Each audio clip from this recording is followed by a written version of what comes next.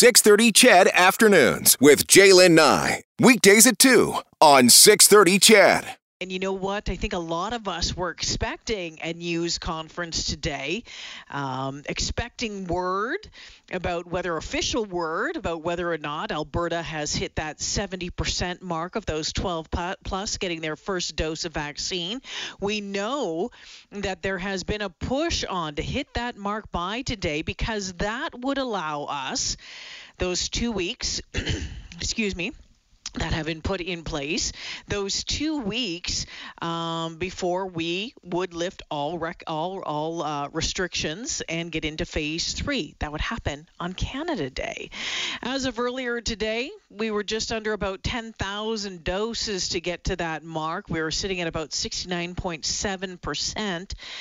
Now, we'll keep an eye on that throughout the afternoon. And a short time ago, the Public Health Agency of Canada released its suggested roadmap for reopening based on vaccination rates and case counts. It's a little different than what we're doing here in Alberta. It suggests provinces should begin to lift public health restrictions only once 75% of adults have had at least one vaccine dose and 20% are fully vaccinated. As well, the National Advisory Committee on Immunization has updated its recommendations on types of vaccines, kind of mixing and matching. Let's get into it all with microbiologist Jason Tetro, who's also the host of the Super Awesome Science Show and author of the Germ Code and Germ Files. Hey, Jason, welcome back to the show. Hey, great to be joining you. All right. So, boy, oh boy, we are so close. We are inching very, very close to that 70% mark. Your thoughts as we're possibly going into full-on opening, no restrictions in 2 weeks' time? You should have gone for 65. I mean, think about it. I'm like, for the last week now, we've been looking at this thing more intensely than we have pretty much anything about the COVID-19 pandemic since the very beginning. Yeah. I mean, it's absolutely insane how we've made this one arbitrary number of 70%. And if we get to it, then we can have Canada Day and the Stampede.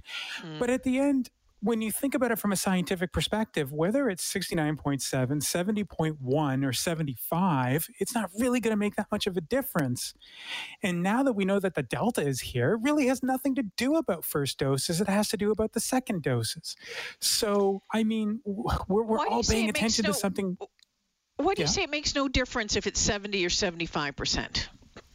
Because the fact of the matter is that when you reach the elimination threshold, what's happening is that the cases are going to start to drop significantly.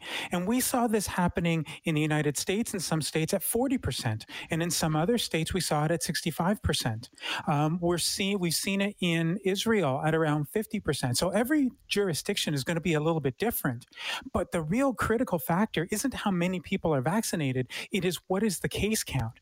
It's just that with this particular government, they tried to rely on case counts for opening strategies over the last 2 times, and they got burned for it. You can't get burned for vaccination. It's always going to go up. But at the end of the day, it's more about the cases that is really the most important thing, and also the variants and what they happen to be.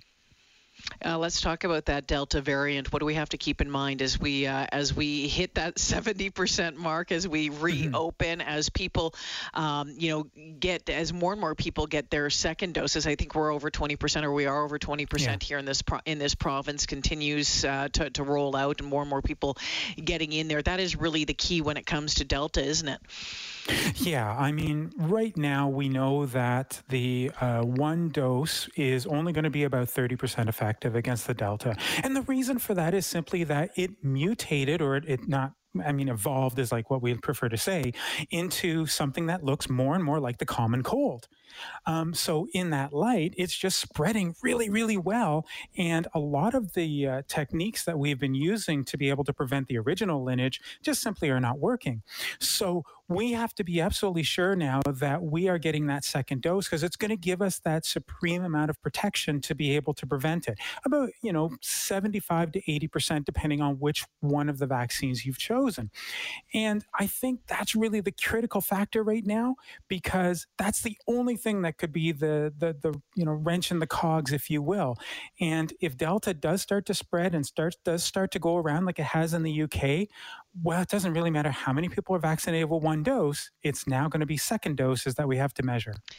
Let's talk about this recommendation today from the National Advisory Council on Immunization. They updated its recommendations on the types of vaccine, now recommending that the mRNA vaccines, the Pfizer, the Moderna, be the first offered to Canadians, unless there's an issue like an allergy. For those with one dose of AstraZeneca, it's now recommending an mRNA shot be first offered as a second dose. I mean, the messaging on this is confusing. It's constantly changing, and I think that it causes people not to trust the recommendations and not trust those making these decisions, these people saying, the scientists that we're supposed to be taking this all from.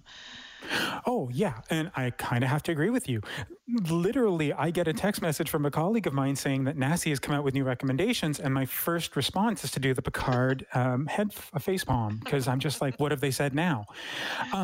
Science is one of those things that as you learn more from the data, you want to be able to change policy. The problem is that we're changing policy faster than changing lights at intersections. And as a result of that, it becomes almost dizzying, because even though the science might say one thing, if you're not putting that into a perspective that the public can appreciate and actually see the difference in, they're just going to start scratching their heads.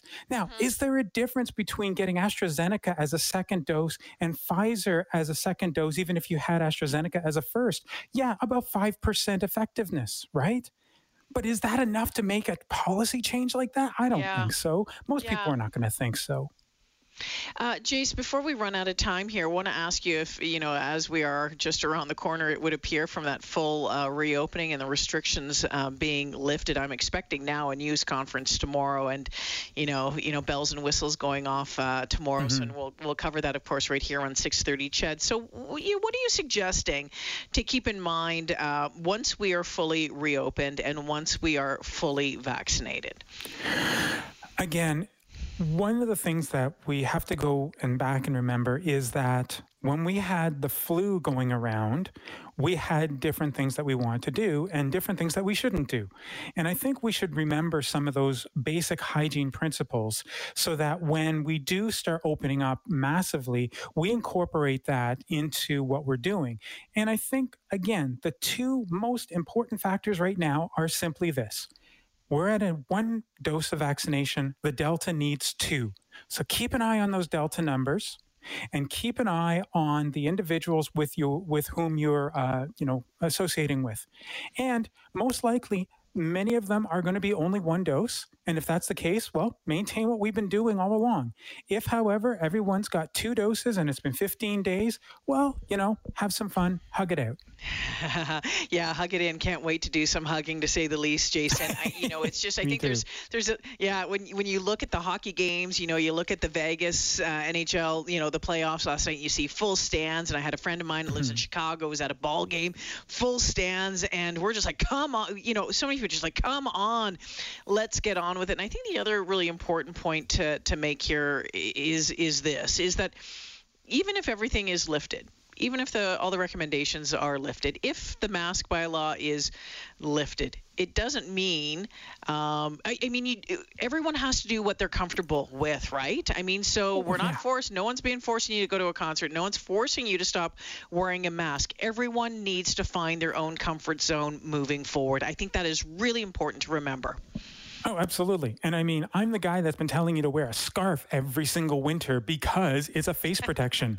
So, I'm not going to tell you don't put on a mask, because that's basically what I would have preferred in the first place. It's just that back then people would look at you weird, or they would give you side eye or take you behind for secondary at an airport. Now, not going to happen. Put the mask on. You'll be safe. Put the mask on. Yeah. All right, Jason. Always great to talk with you. Thanks for the update. Appreciate it. It was a pleasure. Take care. Yeah, you betcha. Jason Tetreault. You can check out the Super Awesome Science Show wherever you download your favorite podcasts.